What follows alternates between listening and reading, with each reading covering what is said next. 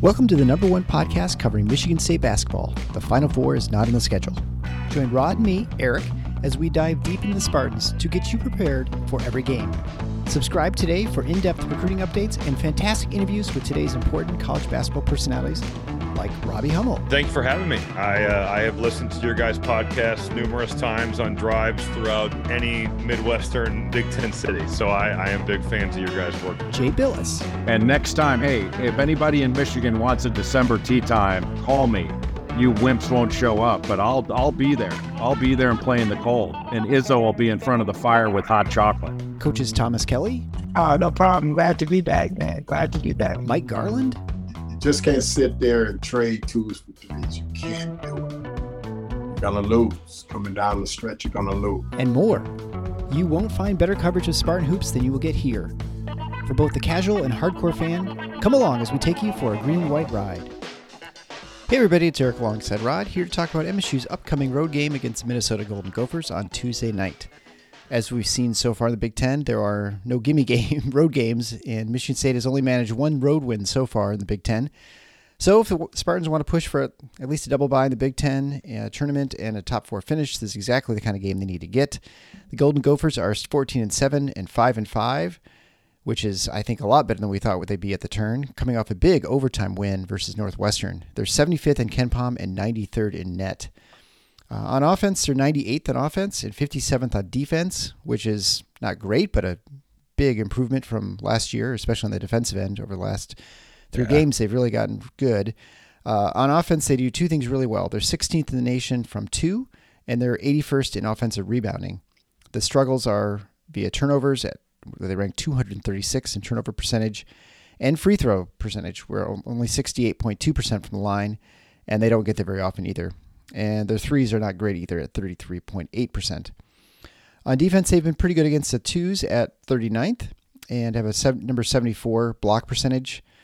They're not a very good defensive rebounding team at ranking 149th, and they don't turn over opponents very much, so they rank 203rd in turnovers generated. Mediocre against the three at 181st in percentage, but they limit attempts. And this sort of is similar to the story we had from Maryland, but not quite so much. So they're 11th in three-point attempts as percent overall shots from the floor, so they just don't give up a lot. And on defense, they also don't foul too much. And it's a slow team, which seems to be the case for a lot of teams in the Big Ten. They're 208th overall in pace and 238th in length of offensive possession. And again, this feels like we just did this show, which it wasn't too long ago that Michigan State faced Minnesota. Except the difference then is Hawkins was not playing, so he'll be back for this game, as far as I know.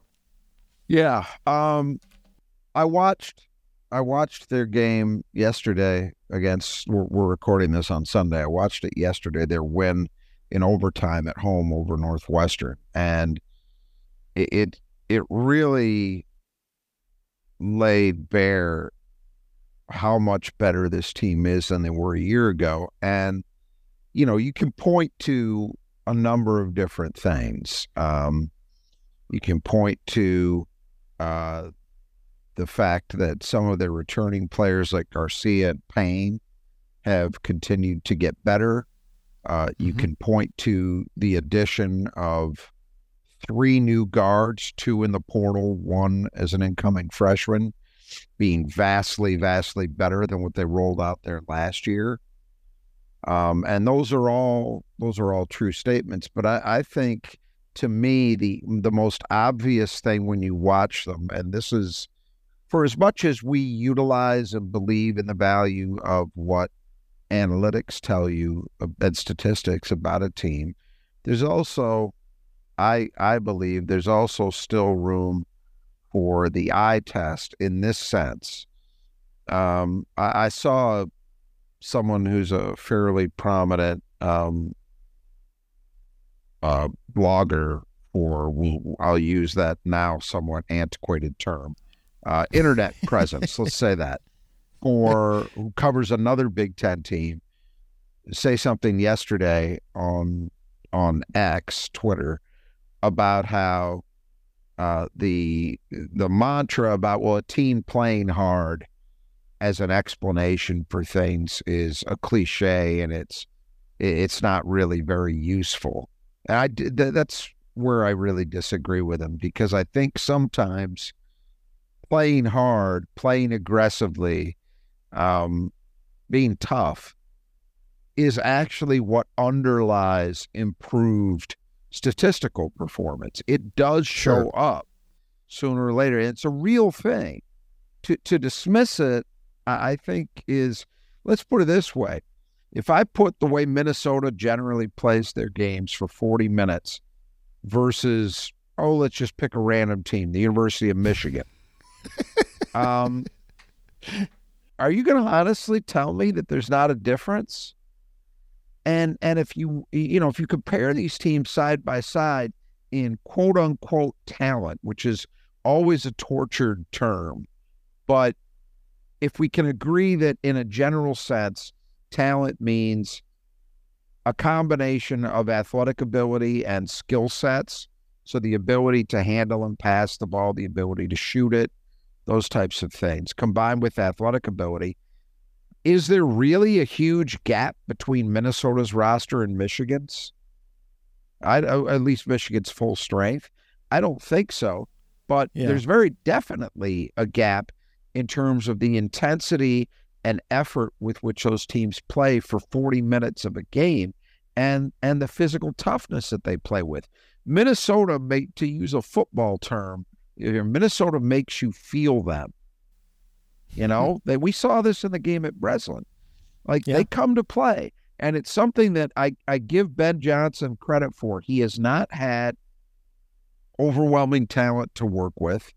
I don't think he's yet demonstrated that he's the guy to fix the long-standing recruiting issues that have kept Minnesota's talent base maybe at a lower level than it should be, all else being equal. But one thing he's done is he's gotten his teams to play hard and to play aggressively and to play with some toughness. And that does matter. And I think, the guards are better. For sure, that's a factor. Garcia and Payne have been better. Ole Joseph has been improved. All those things are true, but part of the reason those things, those areas, those players are showing up as better is because of the way that Minnesota plays, in my opinion. And if you watch that game against Northwestern, and you've seen Northwestern at all this year, you know that that's what Northwestern does. Northwestern plays with physicality. They play extremely hard. They keep coming at you for 40 minutes. And so to beat them, you got to be able to match that. And Minnesota did, and then some yesterday. And I think that had a lot to do with why they won. So you got to give Ben Johnson a lot of credit. For them to be sitting at 5-5 is remarkable. I mean, if you told me that they won 5 games for the season instead of at the halfway point in the league, I would have believed that. I mean, I thought that's actually pretty good. By the way, same thing for Penn State.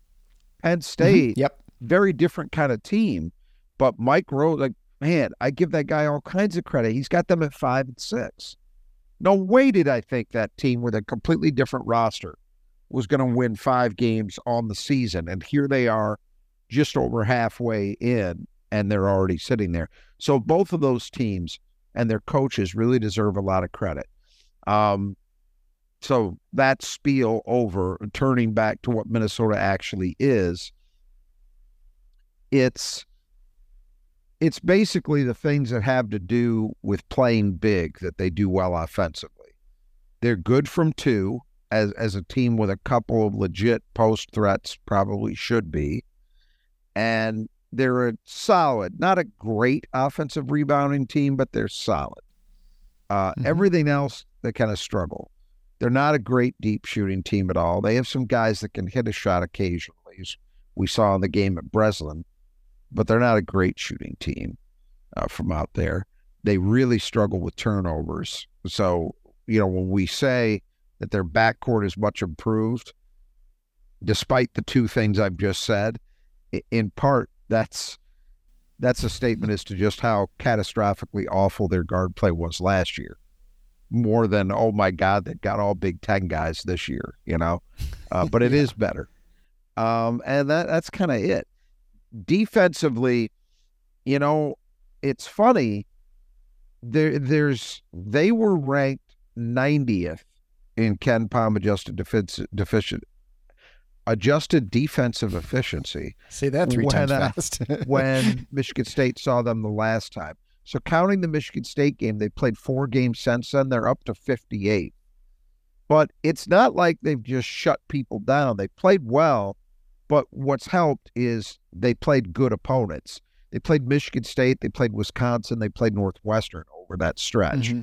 So that's going to help you. That's where the adjusted part comes in, right? You play better opponents and you do a good job. Yeah, you get more credit than if you're doing it against, Rutgers. So they are better there.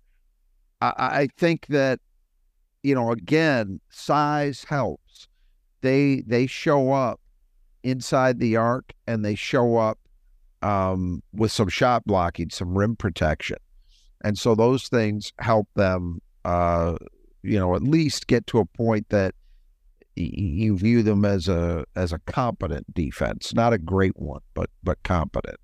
So, and as you said at the outset, hey, it's a road game in the Big Ten, man. You've got to come in with the mentality that whatever it takes to find a way to get a win, style points are out the window. And that's the scenario that's waiting for Michigan State on Tuesday night.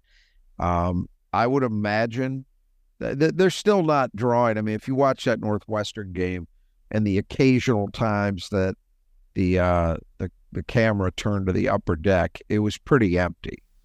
So sure.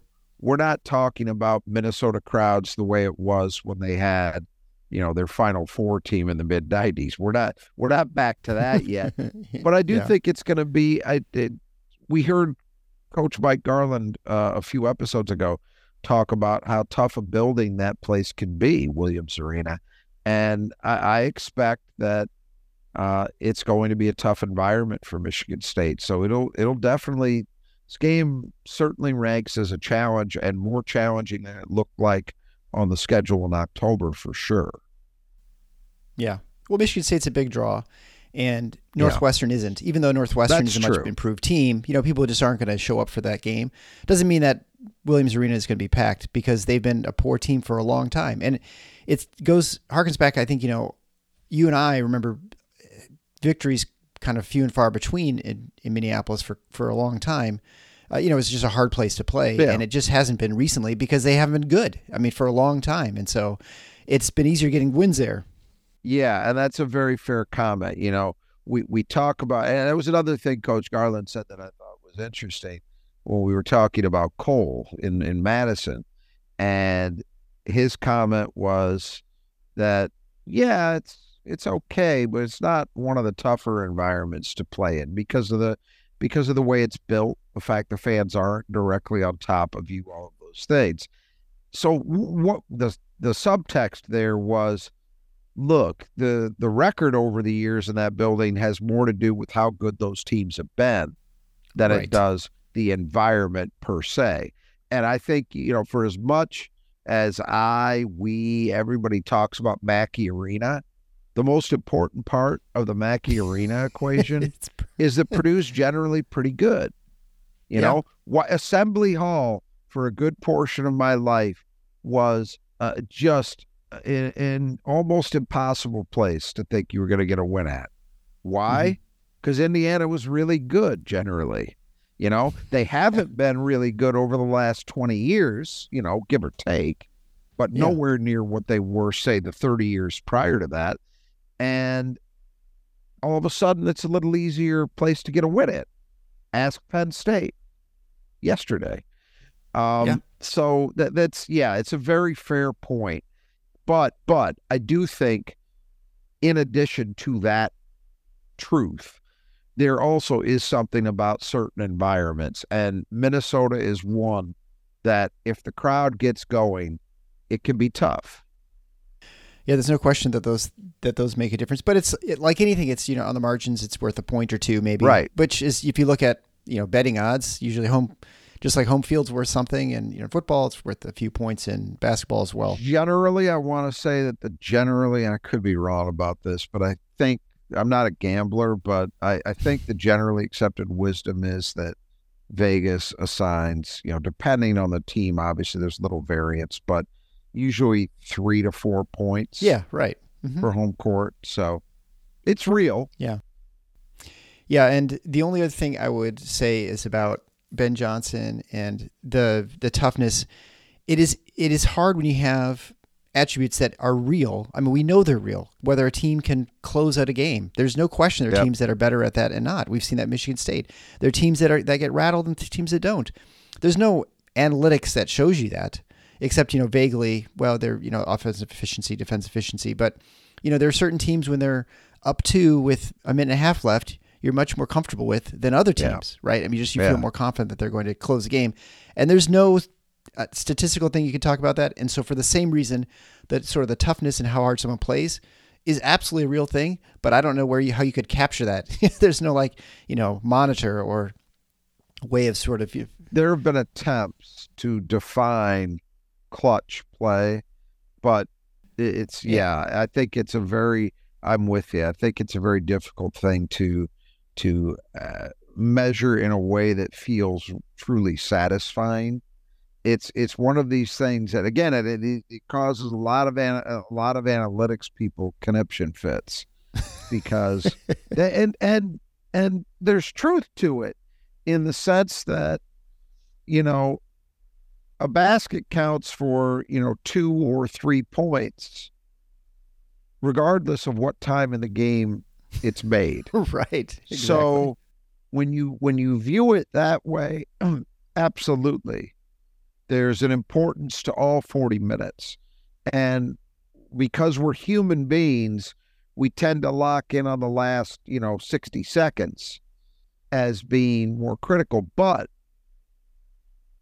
admitting the truth of that, if you've ever played a sport, particularly any sport where a game is coming to its conclusion, so bottom of the ninth, 2 outs in baseball, or the clock's running out in the other major team sports,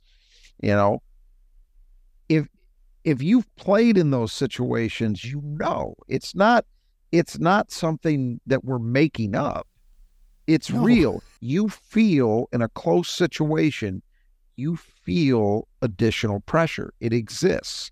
And it exists and it's real because it exists and it's real in the minds of everybody who's on that court in this case, right?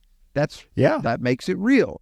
And it's real because they know that regardless of what's happened in the previous 39 minutes, if it's a tight game, that last minute is where it gets decided. Yep. And there are people who are better able to function in those moments than others. It's interesting on that point.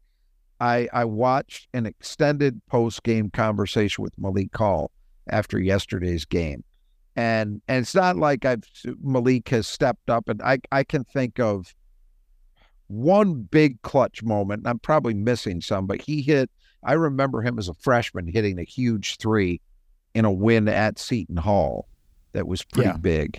But he's not necessarily a guy you would look at as, okay, that's the clutch guy. In fact, the plays don't tend to find him in those moments. On this team, it tends to be Tyson Walker, who's had some good moments and had some failures. It's been a little of both.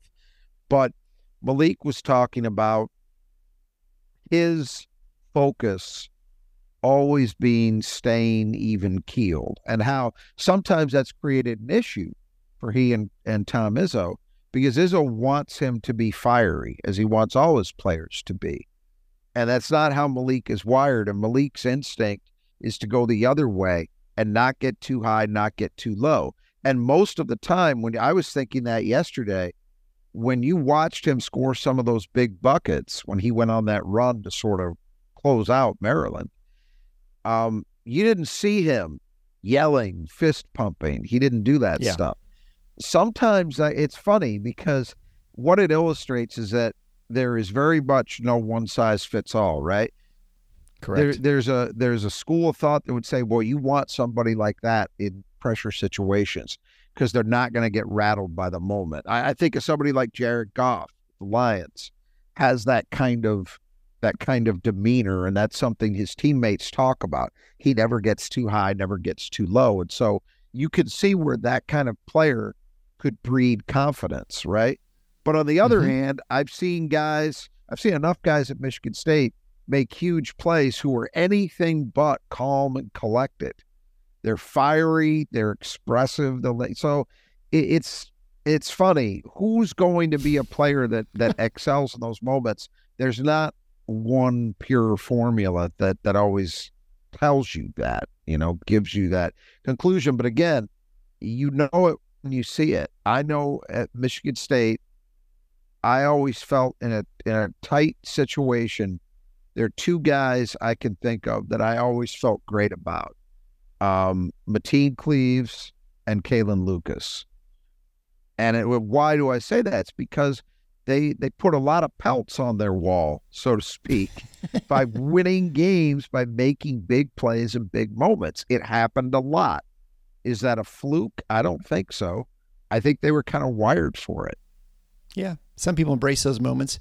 Yeah. And to your point, that the even keel is, in some ways, especially like a sport, I'm thinking like golf especially, is one where you don't really ever want to get too up or down because it's just going to throw you off. So, so it is interesting how those things work out and the way that it evolves. And so you may think you know what someone is, and then they change. And one good example of that I think somewhat recently is Aaron Henry really changed the way he was as a player. Really, I want to say the last half or last third of that his senior year, where he suddenly just became kind of a beast and just really emotionally got more involved. So, whatever people are now, they may be different by the end of the season too. You just don't know. Well, that's one of the reasons why, as we get thoroughly into the back half of Malik Hall's fifth year, Tom Izzo is still trying to get him to be more expressive, to be more emotional. He believes that matters, Yeah. And I think it's because obviously he's seen that happen. He's had guys who weren't very expressive early on develop that part of their mentality, Yeah. He also sees people in practice, and he may see moments where Malik is more aggressive and more emotional. And then he's like, yeah, he's playing better, and he, plays more intensity or whatever it is, gives him that it. Absolutely. So he's, so he probably says, we just need to see more of that. And that's maybe something. Sometimes you don't have as much insight into who you are as you think you do. And sometimes you have more. Yeah. So it just kind of has to play itself out. Well, let's talk about the starters, which and the rest of the lineup for Minnesota, brought to you by the Brothers of Just Two Gutters, for the player that Michigan State needs to keep in the gutter. As you may know, we're getting closer to spring. It's actually sunny outside today. We must have gotten finally the doldrums of January, and it means spring is on the way, which means rain's coming. So you want to make sure your gutters are well taken care of. The Brothers of Just Two Gutters do fantastic work. It's all they do is just gutters, downspouts, all those things. And I was trying to think of the term. There's I think it's like tiling. Are those the tubes that go out and into your gutters out into your yard, so that makes sure that even when the water comes down, it pools and stays away from the side of your house, and they do that too. So they will repair, replace, clean them out. They'll add leaf guards, whatever you need done. They even heaters for your gutters so you don't have all kinds of ice and snow build up on your gutters if you don't want that. They can also do commercial jobs. And so you get 10% off, you mentioned Final Four, when you get your estimates, whether you're on the west side of the state with Kurt and his team or on the east side of the state in the Metro Detroit area with Greg and his team. The Brothers of Just Two Gutters should be your first call for taking care of your gutter work. We'll get through this, and once we get through the lineup, Rod will give us who Michigan State needs to keep in the gutter. So the starters, we'll start with Elijah Hawkins, who Michigan State did not play against the first meeting in East Lansing. 5'11 junior, transferred from Howard, averaging 8.8 points a game on 39, 37, and 79 shooting. But he's done a nice job running the offense, averaging 7.8 assists per game, and just a little under 3-to-1 assist-to-turnover ratio, so very good, and also leads the team in steals at about 2 a game. Yeah, look, he's a good player, and his presence out there will definitely change the dynamic from the first game, because the first game, Minnesota really doesn't have a great second option at that position. So they had to play differently, but I honestly think some things in that game, that starting with the fact that it made Minnesota's backcourt significantly bigger without him. It changed some dynamics that ended up working out positively for them too. You can't just say, well, it was a pure negative that they didn't have him, and so that means they're going to be much, much better in this game. They'll be different for sure, and I think that they're a better team over the course of a season, clearly, with him than without him. What it's going to mean for this matchup, that remains to be seen. I was pulling for Minnesota to win yesterday. Sure. It helps Michigan State. Northwestern comes back to the pack, and in fact, they're now tied with Northwestern in the conference standing. So that's what I was pulling for. But Hawkins he's a tough guy to watch at times, because for all his numbers, which are really good, there are just decisions that he'll make at times that are just absolutely baffling. I mean, passing decisions on plays where he's trying to make plays. So situations where maybe he's getting too deep, which is something that, A.J. Hoggard and Tyson Walker struggled with for a while in their careers, just getting too deep in terms of penetration. So I certainly wouldn't say he's a boom-bust player, because his numbers tell you that that's not really the case. But I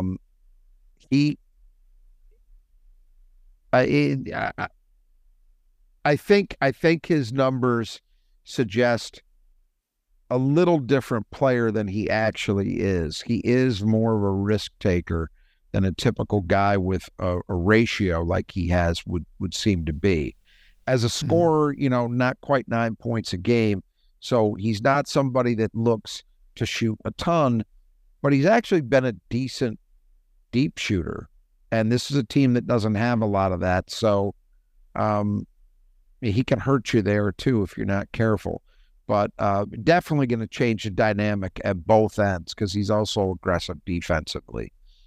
He's their steals leader. So as you said, he's definitely going to change the dynamic from what it was in the first game, and he's a key guy for them. There's no two ways about it. Moving on to the next guard is Mike Mitchell, 6'2" junior transfer from Pepperdine, averaging 10.3 points a game on 43, 38, and 73 shooting. Leads the team in about 1.3 steals per game, and is a good assist guy with 61 assists and 40 turnovers. 14 points in the first matchup. He was 5 of 12 from the field, 3 for 9 from three. So I think he hit like his three of his first four, and then missed everything after that. So he was definitely like the streaky sort of thing, which is sort of your initial impression, and it didn't change by watching him play. It hasn't changed. It's been that way all year. He's their best 3-point shooter in terms of a guy who shoots with a lot of volume. There's another guy that has a better percentage, but he's not the volume shooter Mitchell is. So he was a critical addition just based on that, because this is a team that had nothing from three last year. So to add him, been very important, but he is not a knockdown guy. You are talking about very much a streaky shooter.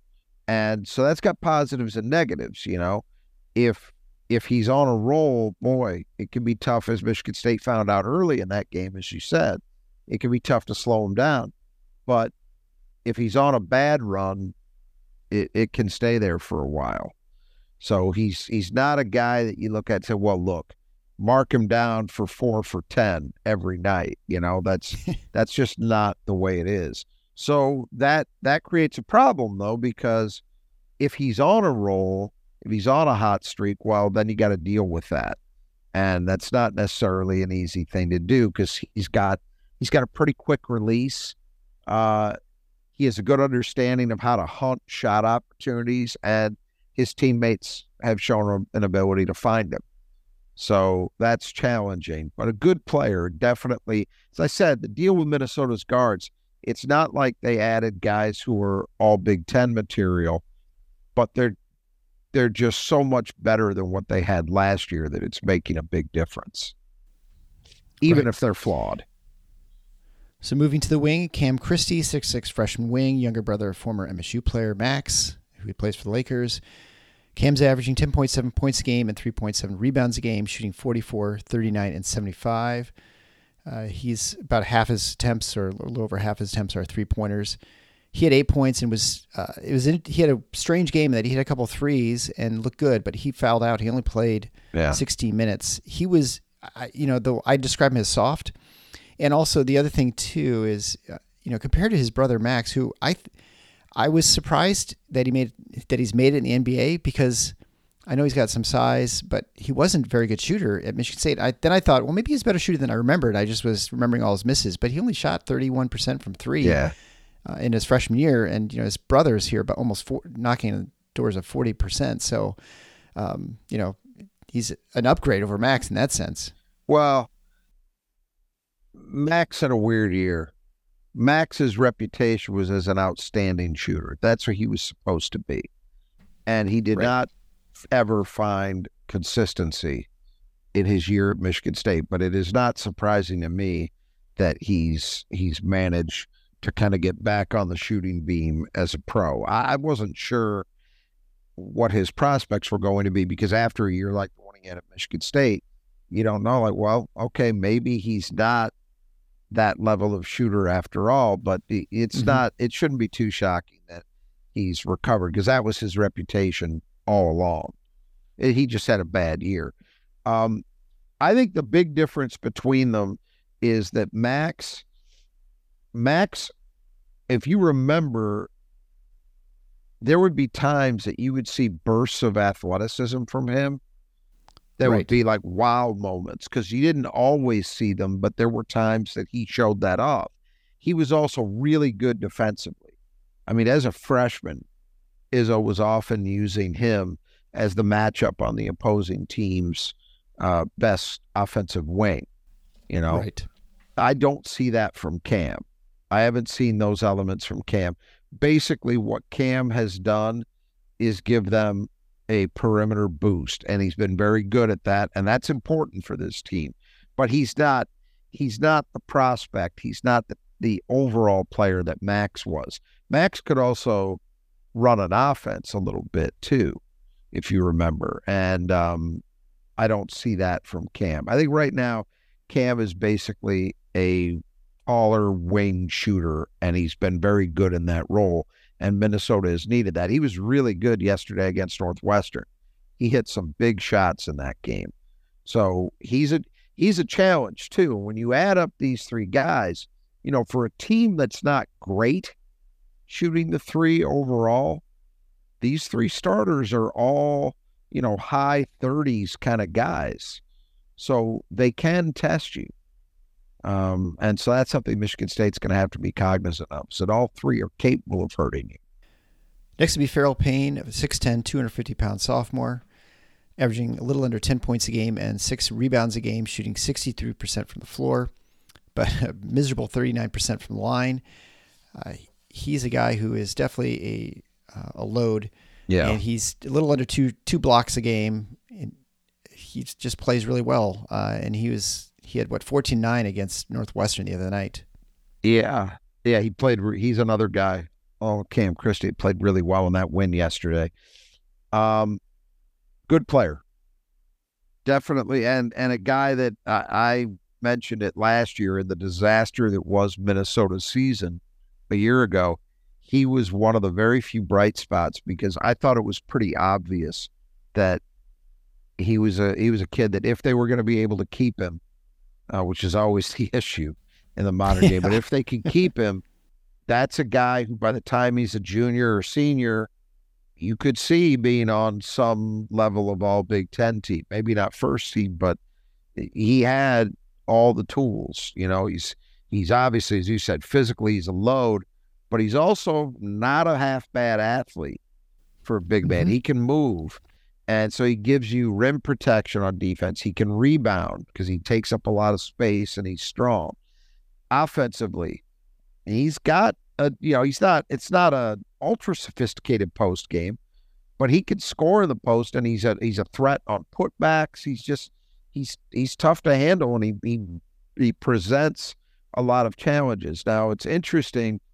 Recently, Minnesota, and it might have started, I don't know, but it might have started in the Michigan State game, because that game, Minnesota opted, in the absence of Hawkins, they opted to go big, and they started both Payne and Garcia, and they've been doing that a lot since then with decent results. So, it creates a problem. Now, the downside is you're not getting much of a stretch element, because Payne doesn't shoot threes at all, and Garcia, although he's been a little better lately, is still well under 30% on the year. So you can make the argument that, that clogs up your offense when you don't have four guys. You can't play 4 out, 1 in. But the flip side of it is, Minnesota's got some strengths offensively, which we've talked about. They score well inside the arc. Well, that's in part their big men, and they can offensive rebound a little bit. That's also their big men. So Payne helps you in both of those areas. But he's one of those guys too. When I talk about Ben Johnson getting his team to play hard with some force, some toughness, Payne is one of the guys I'm talking about. And then finally, Dawson Garcia, 6'11", 230-pound junior, played at Marquette, played at North Carolina, is now back for a second year in Minneapolis, leading the team at 17.7 points a game and rebounding at 6.8 a game, shooting 45, 26, and 82 on the year. And he was definitely their best player in the game in East Lansing. He went for 22 and 9, but he did have a bunch of turnovers, and he's good from the line too, averaging almost 7 free throws a game. Yeah, he's a tough cover, and he's having a really nice year. The 3-point shooting, as I mentioned a second ago, it still looks bad, but he was, over the last 4 games, he's raised it by 5%. He was at 21% coming into the MSU game, and now he's sitting at 26. So that means he's found some level of production recently. He's a tough cover because he's big enough that he can do damage around the rim, but he also does have a face-up game, and even if he's not hitting the 3 well, he can still hit mid-range 2s. He's capable there, and he's also a good enough handler that he can face you up and look to go by you, to go to the rim, which is part of that element, is part of what helps him get all those free throw attempts. So he's a very tough cover, and he's been a very effective player overall for them. As you said, Michigan State had real problems containing him in that first game. It'll be interesting to see how this one goes. But he gives them, I felt coming into the season, it was important that they had him, because sometimes if you're a bottom end team, you don't have even that one player who could be a difference maker on certain nights. And I felt like he at least gave them that. Well, obviously the rest of their team has been better around him, but that part still holds true. Garcia gives them a guy that on a given night could go for 25 or 30 and kind of carry them. And not every team has that kind of player. So that's an edge for Minnesota to have that kind of weapon. So moving on to the reserves, we'll start with Joshua Ola-Joseph, 6'7", 215-pound sophomore, averaging a little under 10 points a game and 2.7 rebounds a game, shooting 62, 41, and 75. He obviously started the Michigan State game because Hawkins was out. Only averages about 1.5 threes a game, so even though he shoots 41%, it's pretty low volume. But he's not been doing well recently, right? He's like 0 for 5 in the last 4 games. Yeah, and that's the thing. We had talked about that coming into the first game. Wow, this guy's got eye-popping shooting numbers, but the volume's not huge, and you wonder how sustainable that is. Well, I think we're maybe finding out that he's probably not a 50% shooter from three. And he's been on a cold streak. Now, if you're Michigan State, then you got to worry about is, wow, guy who's been on a cold streak at home, is he going to suddenly find himself against us? You never know. But what's weird is that his playing time, for a guy who started most of the year, lately his playing time has really fluctuated. He only played 8 minutes yesterday against Northwestern. An overtime game. That's strange. Right, in a 45-minute game. That's a good point. So even worse.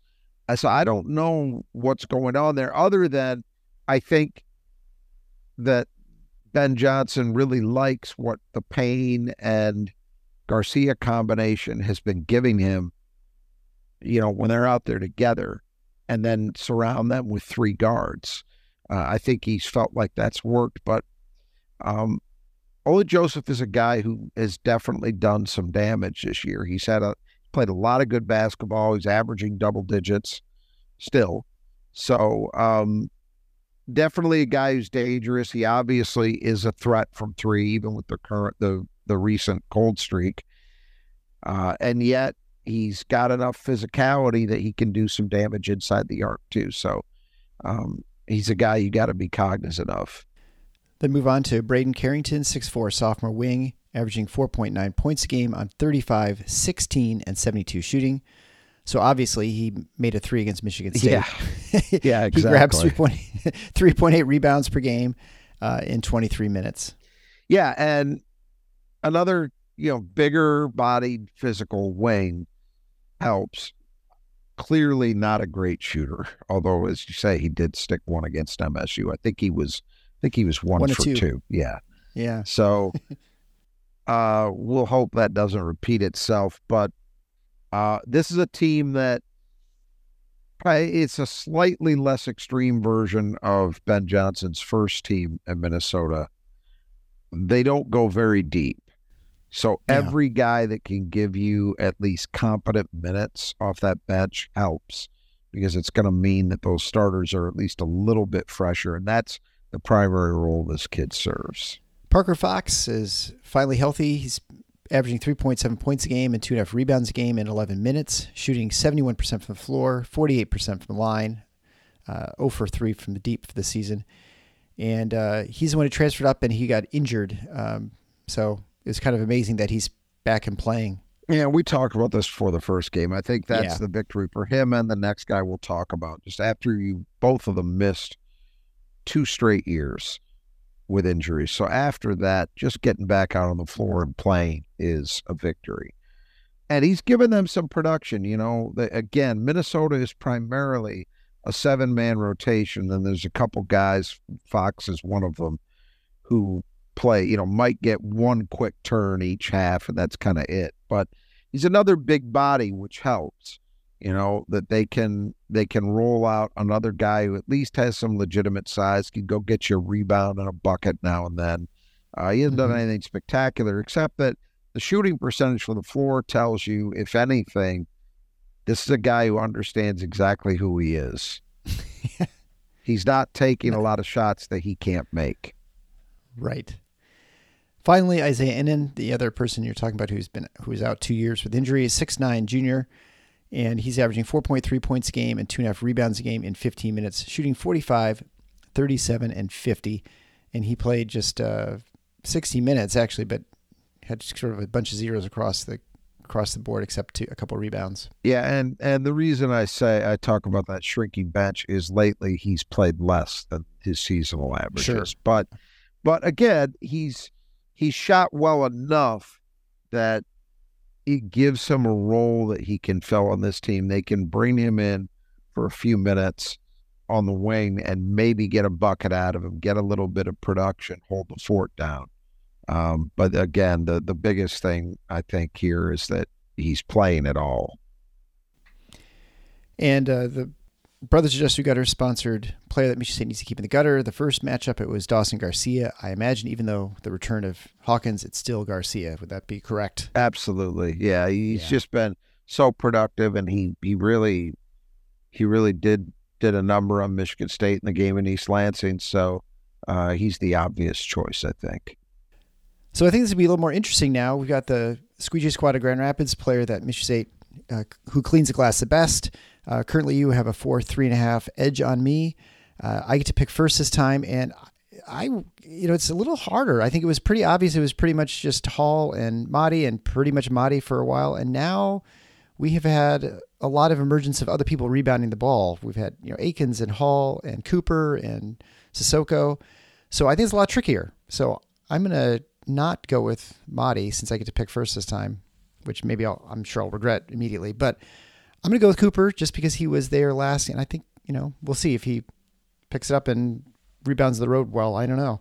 Who are you going to go with? I'm going to go with Mahdi Sissoko. I think that he will bounce back after, it was an interesting game against Maryland because he didn't rack up a lot of rebounds, but I thought his activity level was good and it helped other guys maybe, which sometimes happens in rebounding. You can do an effective job and not be the guy who's actually getting credited with the rebound because you took out your guy. And I think that was something of the case at times in the Maryland game. So I'm gonna pick him to bounce back and lead Michigan State on the boards in this game. We say that all in the shadow of the last meeting where Malik Hall had 12 rebounds. Right. Easily ran away with it. So we'll see. I mean, I think obviously anything is possible in this game. And a game that Michigan State needs to do a good job on the boards. But if you need your windows cleaned, your glass cleaned, there's no better place to reach out to than the Squeegee Squad of Grand Rapids.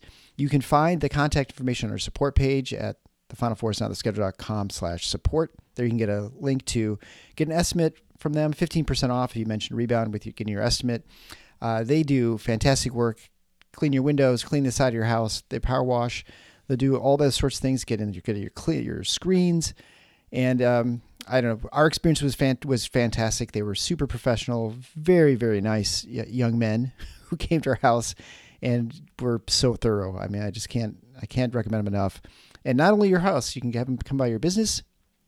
They do high rises. They've done the state capitol. They've sort of been around and done all the jobs. And so whatever the job is, it's not too small, not too big for them. They can handle it. So again, the Squeegee Squad of Grand Rapids. Then we'll go on to our 5 keys of the game brought to you by Nudge Printing. This time we're just going to have a little brief word with Gabe. Hey everybody, it's Eric alongside Gabe Viscomi, owner of the fantastic sponsor of the Final Four on the schedule, Nudge Printing. We're here to take a peek behind the curtain. And Gabe, you've been in the business for a while now. What is the favorite part of the business for you? We will get quite a few people reaching out to us, just like telling us how much they like the product and how it fits and whatnot. And that's always the best part because, for us, we sell a lot of apparel, a lot of car decals, and it goes out into the world and you never think about it again. So I love it when, people will post on Twitter or whatever and say like, hey, I got my new hoodie. And I love it. Like that type of thing is like, oh my gosh, you hear from, Well, and I can tell you personally, I love all the stuff. I mean, all the shirts and hoodies we've had are just, they're super comfortable. I mean, that alone makes it well worth it. So, and they're very durable. So we've been very pleased with ours as well. Well, thank you. All right. So the 5 keys of the game, we'll begin with number 1, interior defense. As you mentioned before, now they're going the 2 bigs with Payne and Garcia, just like they did against Michigan State in the first meeting. They do a lot of stuff around the rim. So Michigan State's going to it's a new sort of a challenge, obviously, and the way different than the other teams have been playing. Yeah, very, very much so. This is a team you got to, again, particularly the way that Minnesota is using those guys together a lot. That's the challenge you're going to be faced with. And it creates some matchup issues too, because what it means is that you probably are going to see a lot of Malik Hall guarding Dawson Garcia. And that's a challenging matchup for Malik because Garcia's got the kind of mobility that, normally Malik would be guarding that kind of player and you'd feel good about that. And you do here. I mean, he's capable of guarding Garcia away from the rim effectively. But Garcia's also got like 3 inches on Malik. Yeah. So it's a tough cover. And then your bigs are dealing with Payne, who, as we talked about, is a load physically. and can carve out space around the rim, and he's a problem. So it's a challenge here. And, in the first game, I think Payne I want to say he had 9 points, maybe. Yeah, so 7. Mm-hmm. 7. Yeah. Okay. So combined, those two guys had 29 points between those two bigs. That's good production. And so Michigan State's going to want to try to find ways to limit that a little bit more in this game. Easier said than done, but I think what will go a long way is some of what we saw in the game yesterday against Maryland, where you see guys really, really competing, playing hard, playing aggressively, and playing with toughness. That's going to be some of what's going to be required. Absolutely. Second key to the game is pace, and just mention this every time. Michigan State actually played pretty well with pace against Minnesota in the first matchup. And so, again, they want to try and get into the offense quickly. Obviously, fast breaks when possible, but you just want a good movement and getting a shot up sooner rather than later. And I will say this, compared to what we talked about this in the post game yesterday about Maryland, Minnesota is not Maryland. They're not that level of team defensively. So in the half court, you should be able to play quicker, I think. And they did in the first matchup, and I think they should be able to again in this one. Michigan State, in terms of being able to get into transition in the last game, had 17 fast break points in the first meeting, which is good. Some of that was the result of turnovers. And you do have to acknowledge Minnesota was playing without their starting point guard. So this might be a different dynamic. You might not be. That said, Minnesota has been a terrible turnover team, just plagued with them, even with Hawkins. So there may still be the opportunities to get out on the break as a result of live ball turnovers, So we'll see how that evolves, but I do think the odds for Michigan State to be able to play as fast as they want to, or closer to that at least, are pretty good as opposed to that last game against Maryland. The next key to the game is energy and toughness, and I don't recall what Minnesota's KenPom ranking is for energy and toughness, but they're a pretty tough team.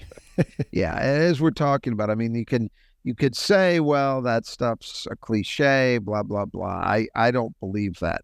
I think that it does show up as not necessarily always but as a underlying cause in some of the areas that we can measure. So rebounding, defense, even offense, it shows up. How effective is your screening game? Are guys playing through contact and able to convert some and ones?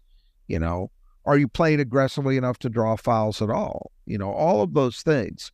And Minnesota at home, look, if you're Ben Johnson, they say, well, we're 5-5 now. They're not on course for a tournament bid. I think that's a long shot, and Long just left town. But you're trying to build something, You're trying to build a program. You're trying to do some things that will convince players you're recruiting to come there and improve your talent base. And so if you're in that situation, you just beat Northwestern, the team everybody's been fawning over.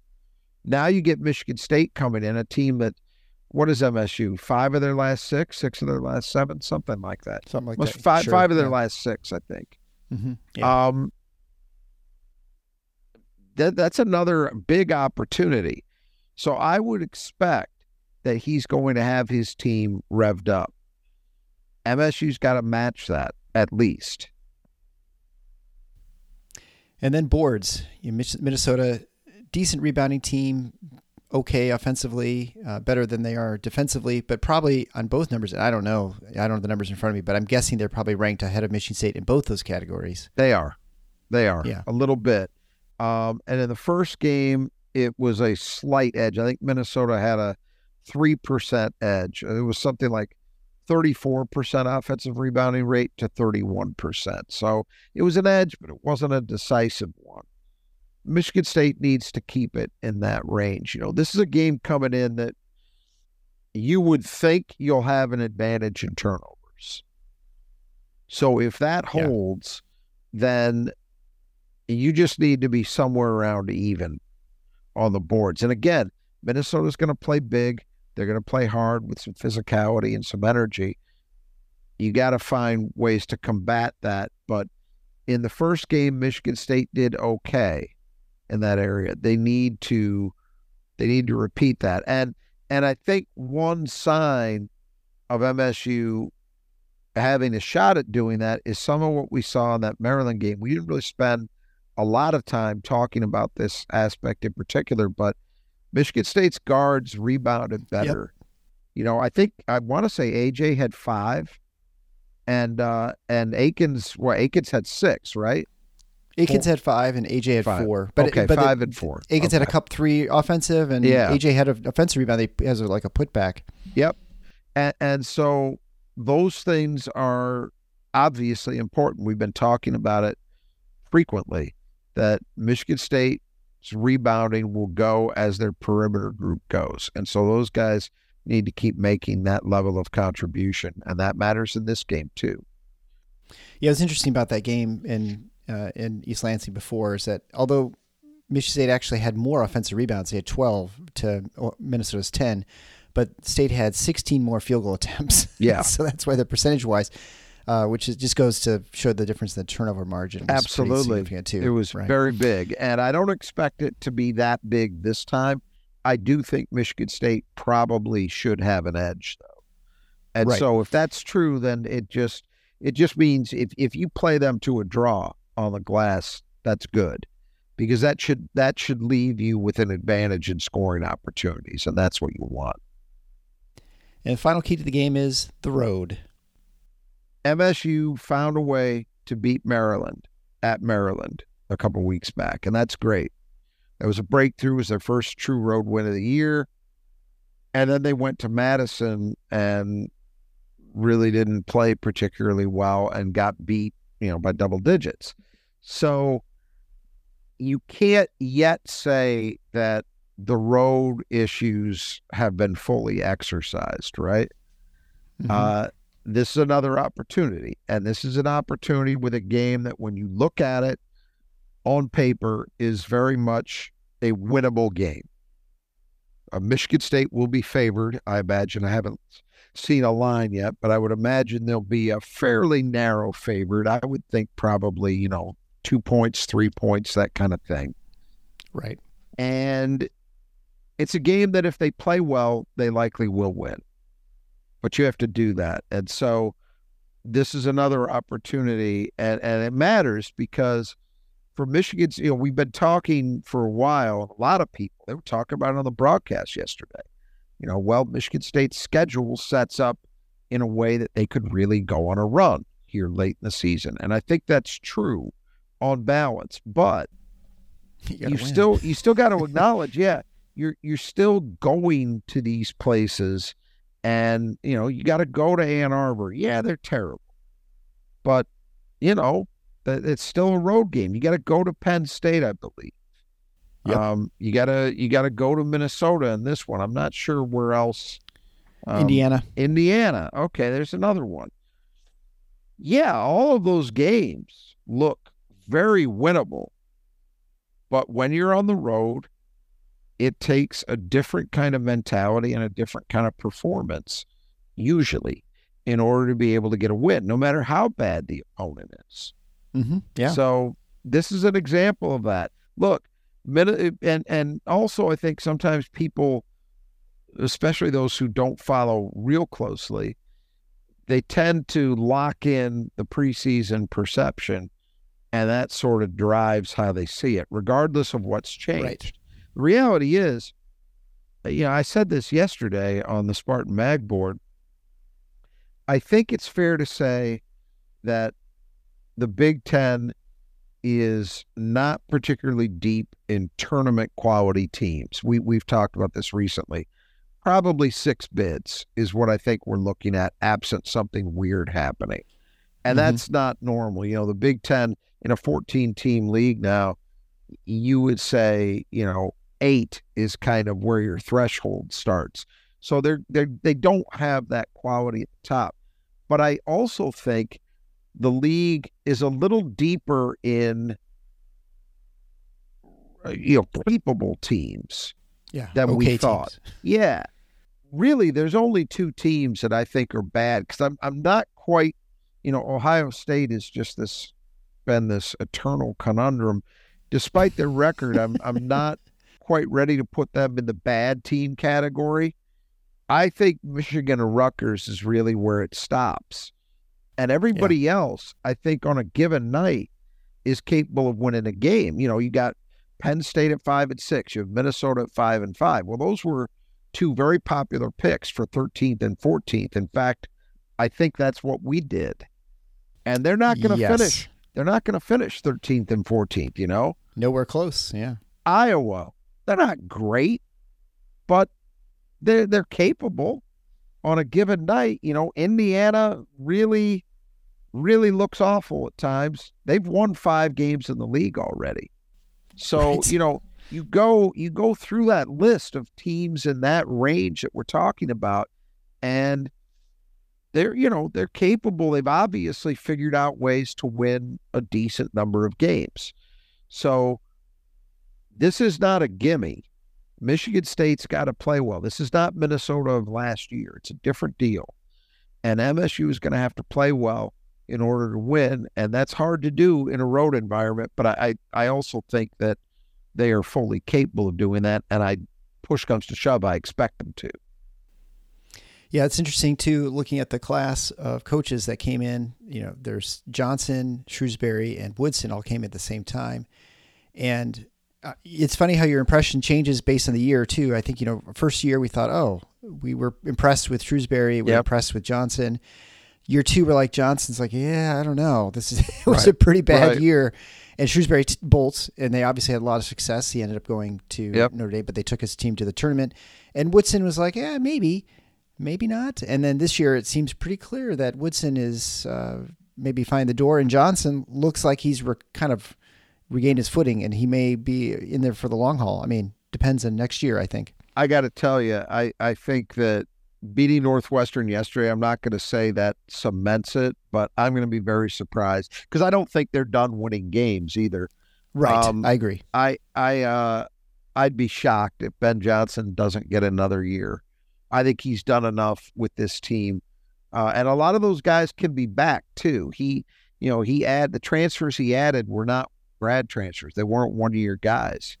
So even Garcia, I believe, has another year left. He wants it. Yeah. Yeah. So that team could be back for more or less intact. It's interesting, just to digress for a second. You mentioned Mike Woodson. There is a distinct possibility, and I'm going to predict that it is not a clean sweep. Not all 3 of these guys will be gone next year, but right now, when you look at it, there is a distinct possibility that the jobs at Indiana, Ohio State, and Michigan could all open up. Yeah. And that is, I said this on the Spartan Mag board. Again, I'm referencing that, but I said that this morning. I said the fascinating thing about coaching searches is it really tells you what the perception is of your program among coaches, which is a very different thing sometimes than how fans or media sees it. So when you look at these jobs, I think the Michigan job is a tough one to peg, because it's got some attractive elements, but it also has some real issues, serious issues. So I don't think it's on the level of the other 2. But man, if you're talking about resources, both financial, counting them all, financial resources, facilities, and the ability to recruit easily to your school, Ohio State and Indiana are top tier jobs. For sure. Yeah. But particularly at Indiana, that job also comes with a lot of pressure. And so that's why, in Indiana's case, there's a lot of speculation that Dusty May, the current head coach of Florida Atlantic, who was a manager at Indiana when he was a student there, that he's the guy they want. They're going to get rid of Woodson and bring him in. And maybe that happens, because I do agree Dusty May's got to go this year. It may never get better in terms of an opportunity for him to go high major than it will this offseason. But maybe he doesn't. I don't know. And I don't think anybody knows for sure. How does he view it? Yes, he's an alum. That certainly helps. But there's a world where someone could look at the Indiana and Ohio State jobs and think Ohio State's the better gig, because it's got all the same resources available to win with without nearly as much pressure, So I think it's going to be really interesting if that happens and those jobs are open, to see how it goes. We've got some weeks to go before we start finding out. Yeah, for sure. All right, well, we're going to leave it there. If you've not yet subscribed to the show, what's stopping you? Go ahead and subscribe. You can check us out on YouTube as well, especially when you have the interviews with other people like Coach Garland, that you can get some video and see our beautiful smiling faces. You can just find that at TFFINOTS. You can also go to our support page. Not only can you find links to our great sponsors to the show, if you want to get an estimate from Brothers Just Gutters or the Squeegee Squad of Grand Rapids, or link to Nudge Printing at nudgeprinting.com. And don't forget, you get 20% off if you type in Final Four as one word at the checkout. You can also find ways to supporting the show financially if you'd like to do that, either a one-time or a recurring basis. That's always at the finalfoursontheschedule.com/support. So until next time, the Final Four is on the schedule. Go Green.